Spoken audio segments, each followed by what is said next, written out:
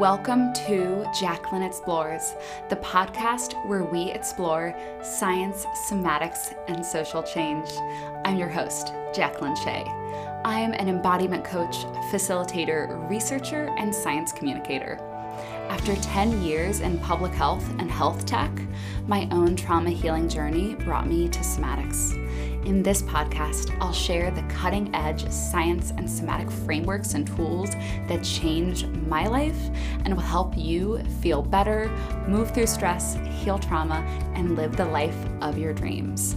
But that's not all. I'll also highlight why and how most individual issues have systemic roots, and the social change work being done and needed to create a world in which we can all thrive. Let's explore.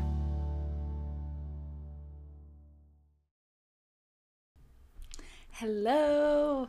Today's episode is about the nerve that is revolutionizing the field of mental health care and has honestly changed how I view my mental health and given me a map of myself that is so liberating.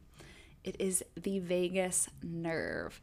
It is a hot topic, and this episode is going to serve as the 101 to really introduce it, to give you the framework, specifically the polyvagal ladder.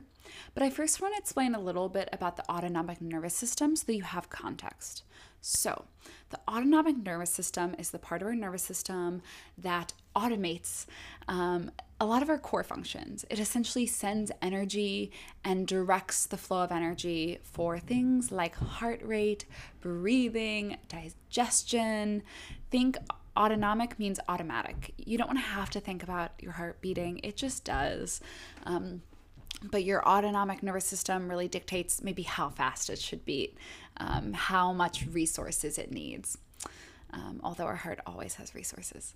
And it has two branches. So sympathetic, this is also known as fight or flight, but I would like to challenge us to not use that phrase. I just say it to really orient you. I think of it as the doing, the activation mode.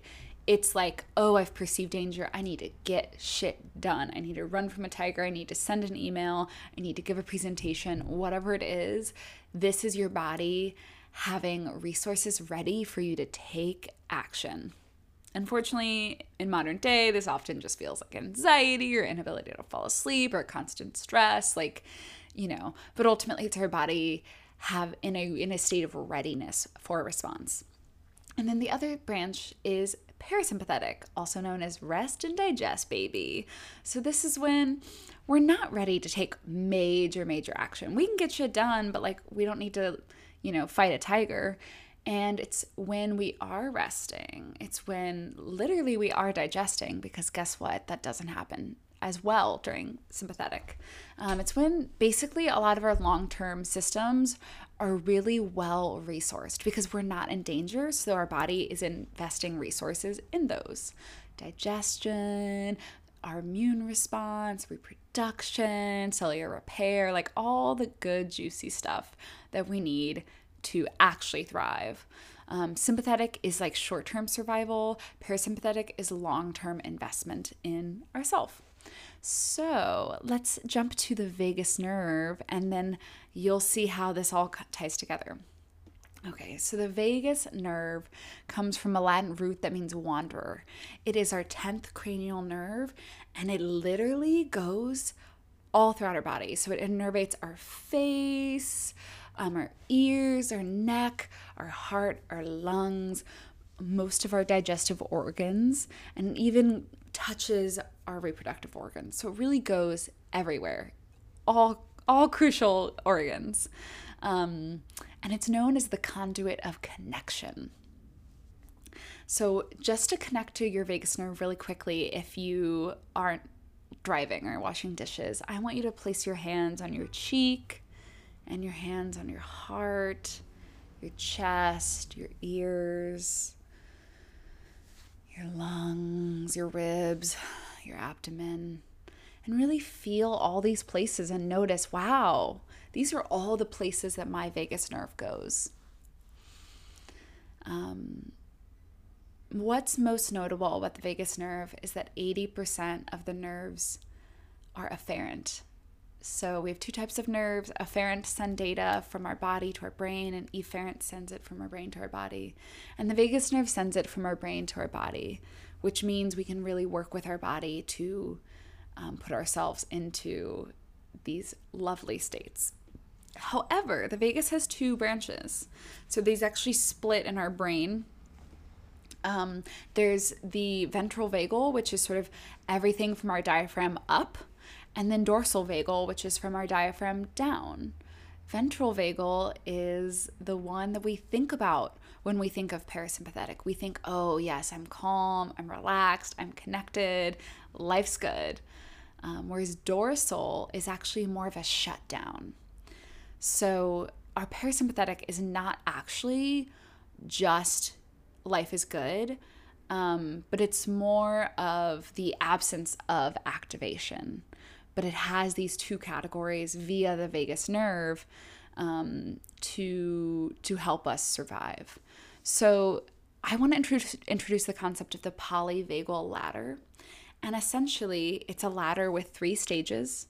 On the bottom is dorsal vagal. And dorsal vagal is when we're in shutdown. It's essentially energy conservation. The middle branch is sympathetic, so activation, mobilizing a resource. And at the top of the ladder is ventral vagal, connection, safety, and presence. And this is our ladder of adaptive survival strategies. So basically, anything you're doing fits into one of these categories. Am I trying to address this challenge through connection and collaboration? Am I trying to address it through active doing? Am I trying to address it through shutting down and avoiding? Basically, all of our behaviors can be bucketed into these 3, and all of our energetic and emotional states can be categorized. These absolutely can be blended, and within each, there's a spectrum and nuance, and it's not binary. Nothing is binary. Everything is a spectrum. But ultimately, our body learned to have these 3 broad buckets of response, and it's literally correlates with nerves, like it correlates with our spinal cord. So let's start with dorsal vagal circuit. So this is the oldest adaptive strategy that evolved in living species. And before we even get to living species like amphibians that have the dorsal vagal nerve, I want to talk about the fact that energy conservation is the most intuitive and basic survival strategy of all living beings. So single cell organisms, what do they do when there's not as many nutrients in the waters that they're floating in? They stop at spending as much energy. They just float along, kind of turn down the systems, waiting until there's more energy. What does so many living species do in the winter? They shed excess. They shed their leaves and they go into energy conservation mode where they're relying on existing resources, and they're not really spending energy because their environment doesn't have resources available. They hibernate. They get by until there's spring and resources, and then they grow. So energy conservation is truly all of life's most fundamental way of surviving and making it through another day, another season, another year. So the dorsal vagal nerve is really how a lot of living species do this. Amphibians, reptiles, and mammals, we all have a dorsal vagal. And it's exactly this. It's conserving resources, it's playing dead, it's immobilization. So if you think about, a rabbit might play dead if a tiger's running at them, because that tiger, and as I say this, I don't think a tiger is going to eat a rabbit, but just roll with me here. Because the tiger might think, okay, cool, that one's dead. I'm going to let that one chill and come back, and I'm going to go chase this other rabbit, kill it, and then I'll have all these rabbits to feed to my cubs. So it's really adaptive to play dead, and actually the rabbit might be able to run away, or whatever animal this actually would be. However, in humans, this looks like numbness, It looks like disassociation. It looks like depression. It looks like shutting down in an argument where you're like, I can't even speak. It can look like brain fog, just like a deep lethargy, like, I don't want to do anything. And this is really our body sensing that, like, I need to protect myself from what's going on. And it's wisest to just pull inward, to make myself smaller. And when we're in this state, there's actually less blood flow to our brain. And it's a way that our body's trying to prevent us from feeling pain. So we actually are less sensitive to pain. Now, we might feel like we're in pain, but it's our brain trying to protect us. And, when we're disassociated, we've literally reduced cognitive function. So it's like, really, I want you to think about any time that your brain is anywhere, your brain and body is anywhere on the spectrum of dorsal vagal, it's conserving energy and it's trying to protect you from feeling pain. And often we might shut down when we can't address a situation through sympathetic. So, for example, when people disassociate, it's because they learned that there's situations that I can't leave and it's safer to just go inward or to float away or whatever that actually looks like, because disassociation can look and feel so many different ways. But it's like, I can't act, therefore I will numb, I will float away, I will figure out how to not be here. And because the dorsal vagal nerves are actually below the diaphragm, it's really interesting that you see it with a lot of injuries and traumas that happen below the diaphragm, such as surgery, sexual trauma. It makes a ton of sense that we see that. And, a tortoise is a really great example of a species that uses dorsal vagal as their primary adaptive strategy. So what do in perceived danger? They pull their head in. They're still, they hide, they go inward. That's exactly what dorsal vagal has us do. In the long term, this can look like impaired immune function, chronic fatigue, always having low energy, having digestive issues, because dorsal vagal, when it's healthy functioning, it's supporting our digestion. And the thing with parasympathetic is it's when when it's in ventral vagal, it's when our long-term systems are running go. But when it's in dorsal vagal, it's energy conservation mode. So actually those systems like digestion aren't getting the resources they need because we're conserving energy. So that is dorsal vagal. Numbness, depression, fatigue, hopelessness. When you're in a place of maybe feeling suicidal, you're in dorsal vagal, and it makes perfect sense because your body is like, this is too hard.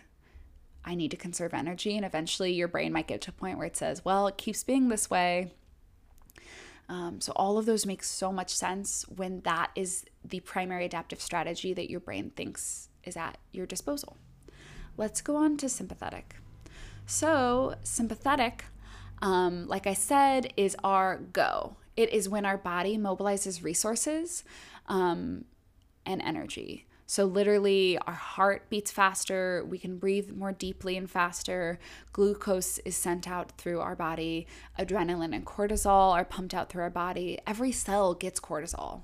Now adrenaline is short term, cortisol is longer term. So adrenaline might wear off pretty quickly, but that cortisol remains. So that can actually lead to things like chronic fatigue and pain because your body is adrenalized. Your body's like, let's go. And then you haven't gone, you haven't done the thing, or you sent the email, you had the conversation, but your body's still ready. If there's too much readiness, if there's too much energy, that can look like a panic attack. It can look like overwhelm, emotional flooding, just like bursting into tears. At a more subtle level, this could look like anxiety and irritation and just being annoyed and, just like ready to fight, ready to go, road rage. Like there's so many different ways that this can look on a subtle level. And on a really big level, yeah, it can look like fighting. It can look like wanting to run away. On a more subtle level, it could also look like fawn. So the whole like, oh, no worries, like whatever you need. Oh, do you need me to do this? Yeah, yeah, yeah, I can totally do it. I can stay late. Sure, yeah. Even though you've stayed late every day and like you have zero time for yourself. Like you're ready to respond because you think that that's what's best. And what I will say is in each state, it is like we cannot even think of the world through a different one. So we're in, when we're in this sympathetic, we're like, of course I need to do things. Of course I can't relax until I sent that email. If you're in dorsal, you're like, I can't imagine doing things. Oh my God, there's no point. The world's hopeless. So each state, it's like you glasses that put it, dorsal would be like blue glasses, sympathetic would be like red, everything's urgent. It's like, this is how it is. Yeah, so even if it actually might be hard to take action, we feel the need to take action. So we might feel urgency. Freeze is technically between sympathetic and dorsal. So I like to describe it as activation. There's a fire, but there's a sheet of ice over it. So that fire is sympathetic, that sheet of ice is dorsal. And you're like, I feel such an urgency to do things. This needs to get done. But maybe you're like, I have no idea how to do it. I'm overwhelmed. I'm scared. If you think about procrastination, it's often a little bit of freeze because you're like, I need to do the thing. But it has to be perfect and I'm not ready to start. And like, I'm going to feel anxiety about it, but I'm going to keep putting it off because I'm going to avoid it because avoidance is the only strategy I have, aka dorsal. So just an example of how these things can be blended. And when we're in sympathetic, like we really become focused on what's happening. So like we actually can't hear as many pitches as we can when we're regulated in ventral vagal. Like our vision can become a lot more focused. Like we're literally, the thing that's stressing us out is like the only thing that exists. Even if like we don't actually feel like we can take action, like our body is so... it's activated. So I do want to distinguish between like feeling activated and taking action. Like it can be hard to take action, but our body is ready for it. And sometimes even when we do take action, like sending an email doesn't satisfy your body's adaptive response. It's not the same. Sending an email does not do anything for the cortisol that's in every single cell. And I'll also say that when you're in sympathetic, you're reading the world through a sense of danger. So that means neutral or slightly annoyed facial expressions, you're going to read as if those people are mad at you. Emails that have maybe a slightly neutral or passive-aggressive tone, you're going to be like, this motherfucker. And you're going to respond feistily if you don't take a minute. But yeah, like some of those more subtle signs are urgency, fidgeting, even stiffness, hypervigilance of constantly like being on the lookout for like what could go wrong. Are they mad at me? So, I hope what's clear is that there's a wide spectrum of like full, fight or flight, like you hear gunshots and, like something where it's like a very like 100% of you is flooded by this. And something that's more subtle of that daily type of stress that often we experience and that is just subtly shaping our worldview and is like this undertone.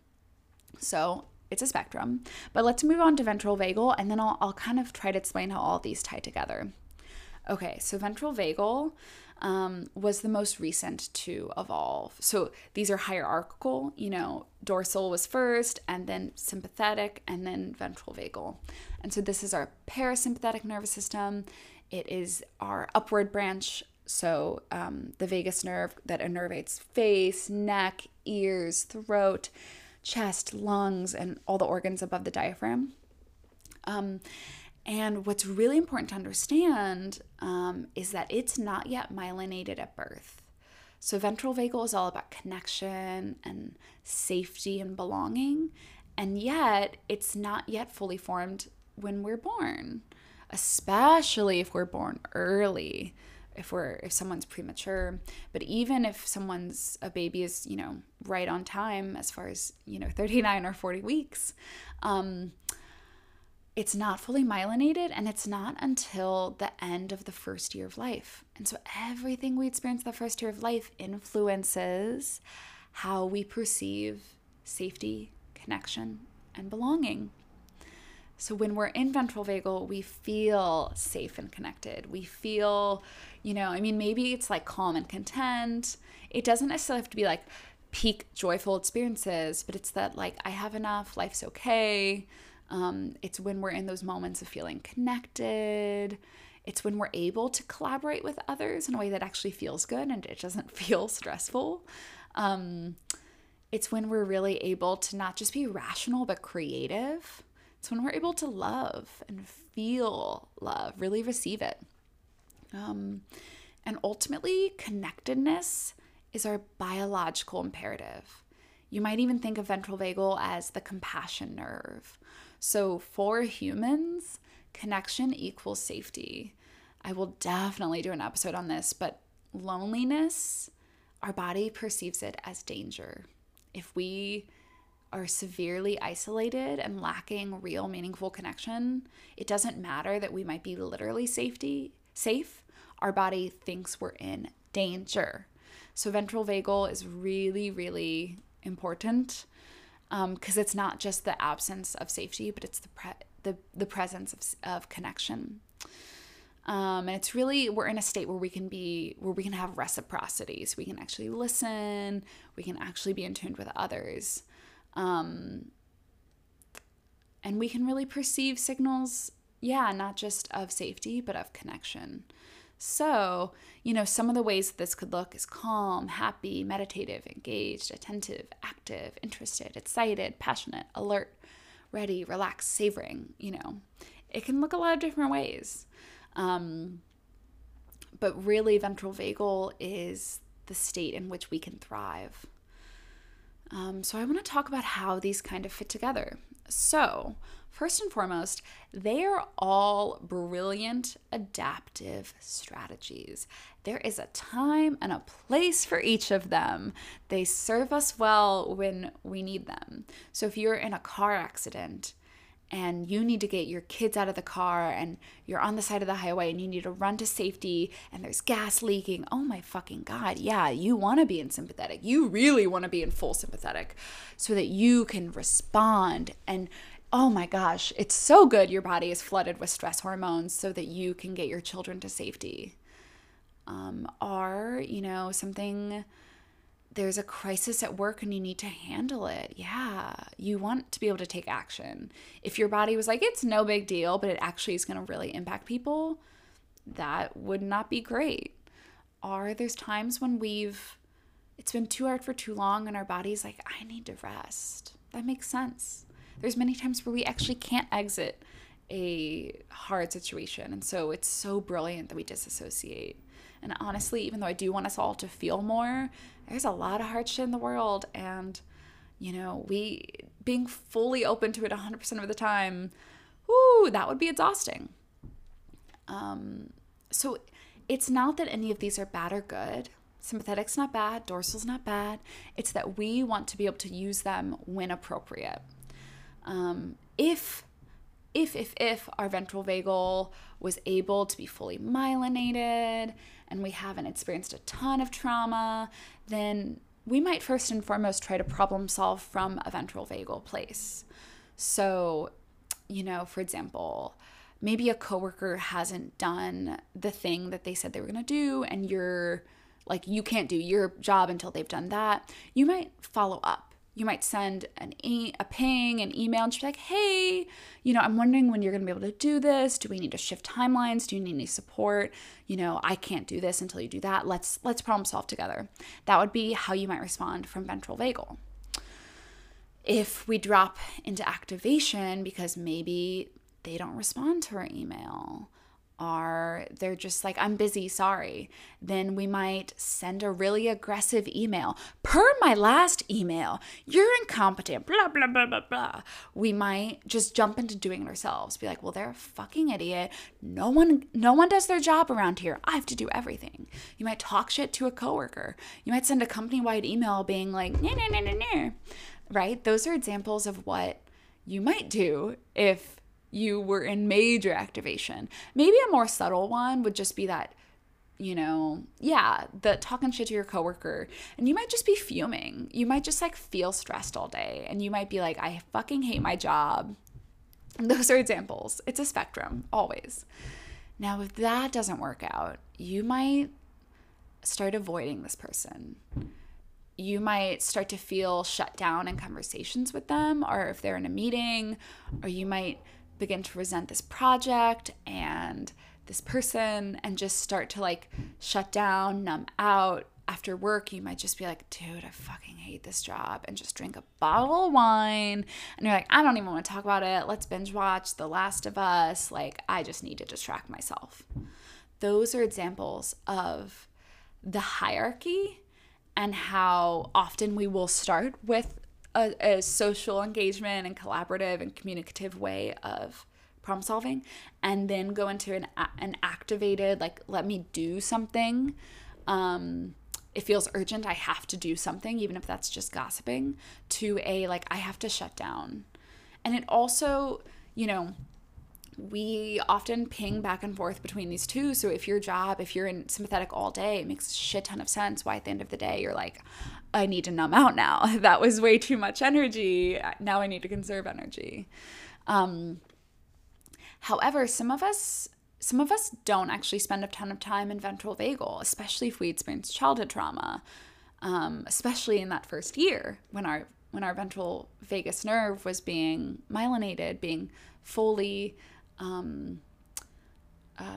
myelination is when fatty tissues are wrapping around a nerve, which can speed up the connection, so that it really works efficiently and well, and can quickly shift us from activation to connection, rather than having it be an all or nothing. It can be more nuanced. You're able to like only slightly get activated.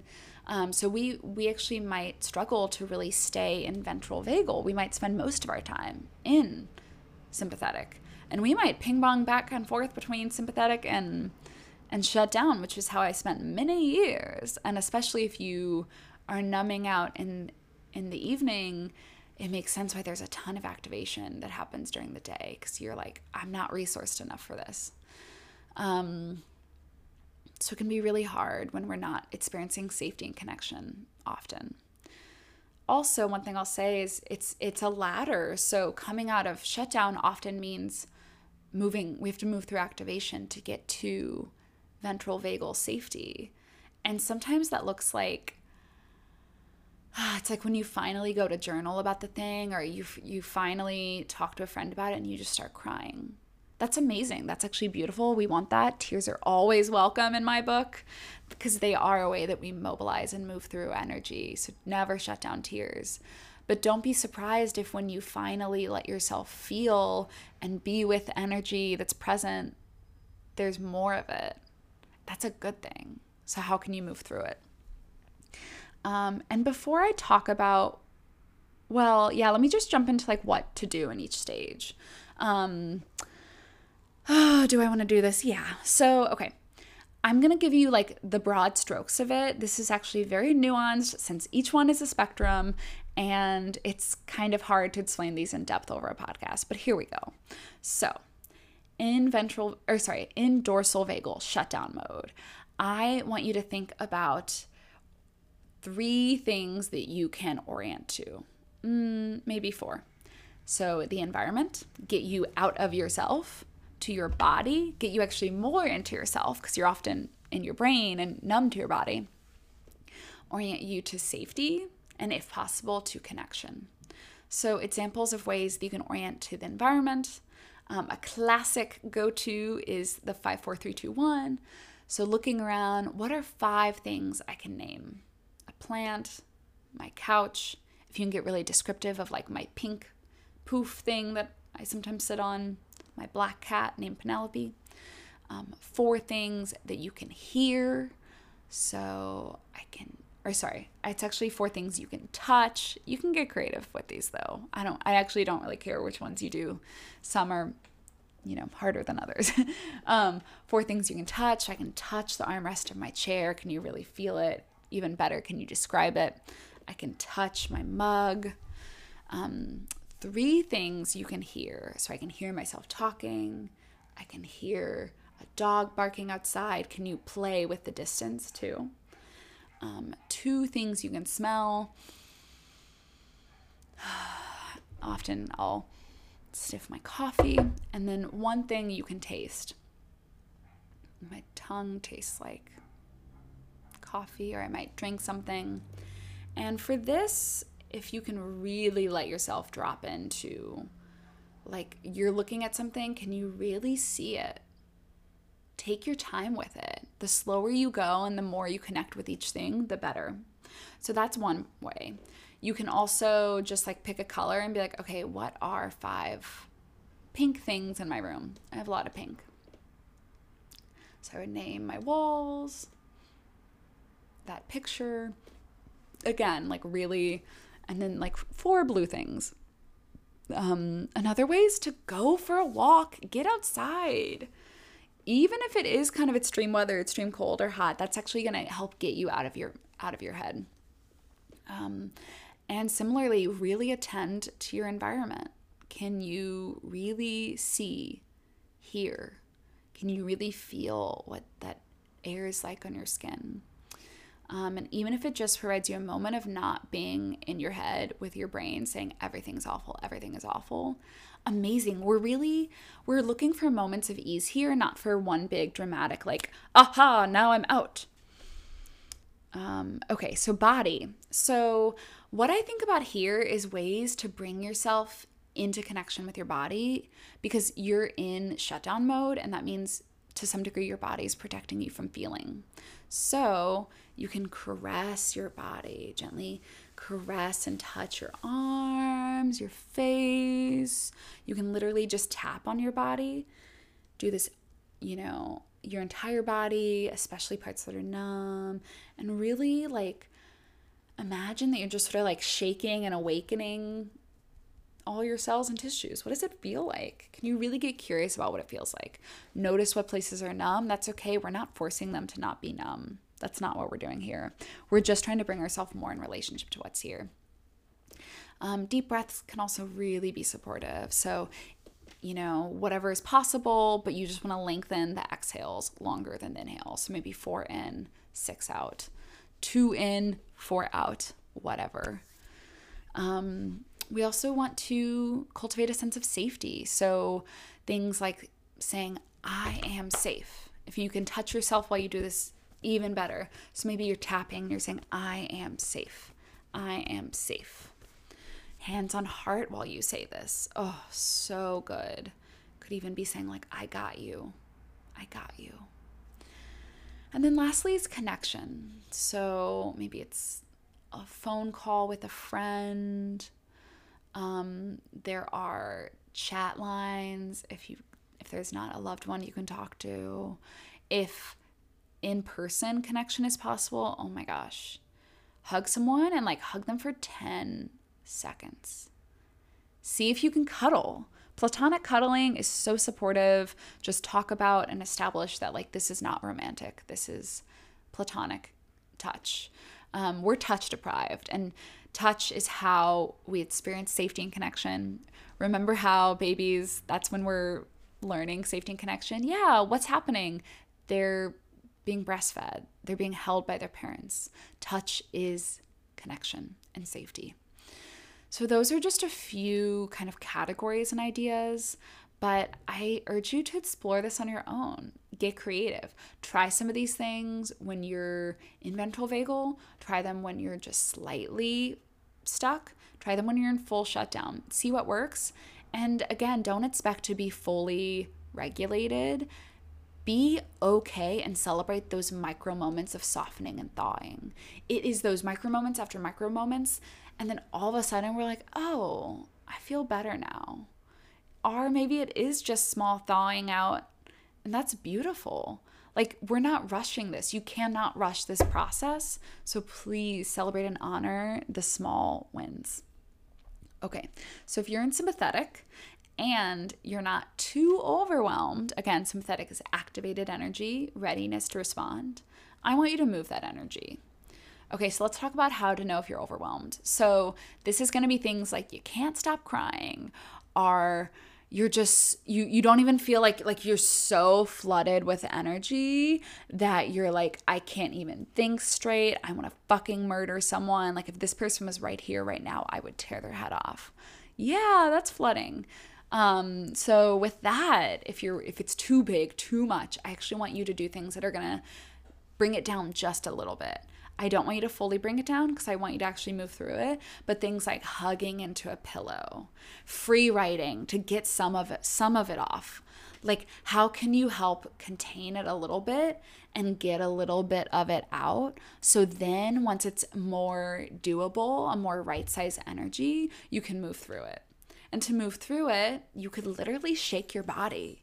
You could sigh, you could dance, you could run, you could punch a pillow and scream into it. You could do a high intensity workout. You could tear paper. So how we move energy, it's almost infinite. Crying is a way to move energy. Shaking is my go-to when I'm like, I don't know what I need, but I need something. What I want you to do though is when it's not too much, too overwhelming, I want you to move the energy because guess what? Every cell contains that cortisol and adrenaline, and it's going to continue to contain it unless you move the energy. And if you don't move the energy, it's going to be tension and pain. So try different ways of moving the energy. Just try. And ultimately the goal is to get into back to ventral vagal, where we can feel safe and connected. And so try different things, get curious about what supports you in different stages. And also get curious when you are in ventral vagal, what helped you get here? What helps you stay here? What things facilitate you being present and calm and in connection? Now, all of this is work that takes time to unfold. So I just introduced a lot of concepts to you. I hope it's helpful. I genuinely want to hear what questions you have, so please reach out. And I'll certainly be unpacking these concepts more. I'll hopefully provide more practices for you to use. Yeah, that's the polyvagal ladder. And so if there's any key takeaway, I would just say start to notice where you're at on the ladder, what it feels like. And slowly over time, practice shifting out of that ladder, or not shifting out of the ladder. Try different things that might help you shift where you're at on the ladder, but not with the pressure to shift. Trusting that you move throughout them, and that's beautiful and brilliant. All right, friend, that's all I got for you now. I will definitely be discussing this more, so I really mean it. Send me feedback, send me questions, send me comments. All right, I hope you have such a great day and wishing you ventral vagal goodness. Bye for now.